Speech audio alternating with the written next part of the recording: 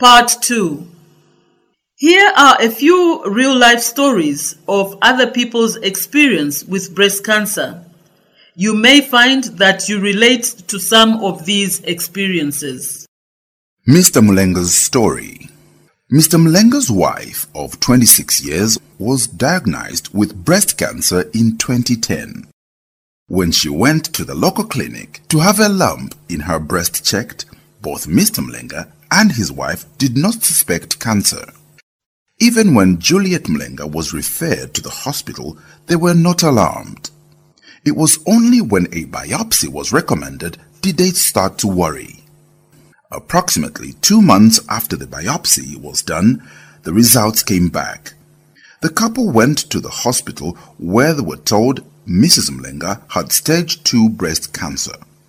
Their immediate reaction was to seek a second opinion, so the couple went to another medical facility. The results came back the same. When the couple went back to the hospital, a doctor explained that the cancer had not spread, gave the couple options including a mastectomy. Mrs. Mulenga wanted time to consider her options. Mr. Mulenga disagreed. He wanted his wife to have a mastectomy immediately. Looking back, he feels that his wife may have viewed his stance on the matter as harsh and insensitive, but at the time, he felt that was the best way to deal with the situation. He felt that his wife was in denial and so it was up to him to deal with the cancer head-on.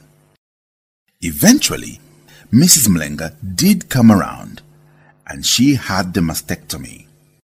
Mr. Mulenga was told by his brother to be mindful that breast cancer poses an additional burden on women as the mastectomy changes their bodies.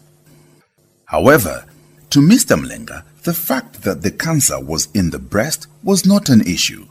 He says no matter what part of the body the cancer attacked, he would have insisted that part be removed. What he wanted was his wife's body to be ridden of the cancer. Mr. Mulenga believes his wife stood up to cancer and defeated it because of her love for him and the family. The cancer brought them closer as they stood together to fight it.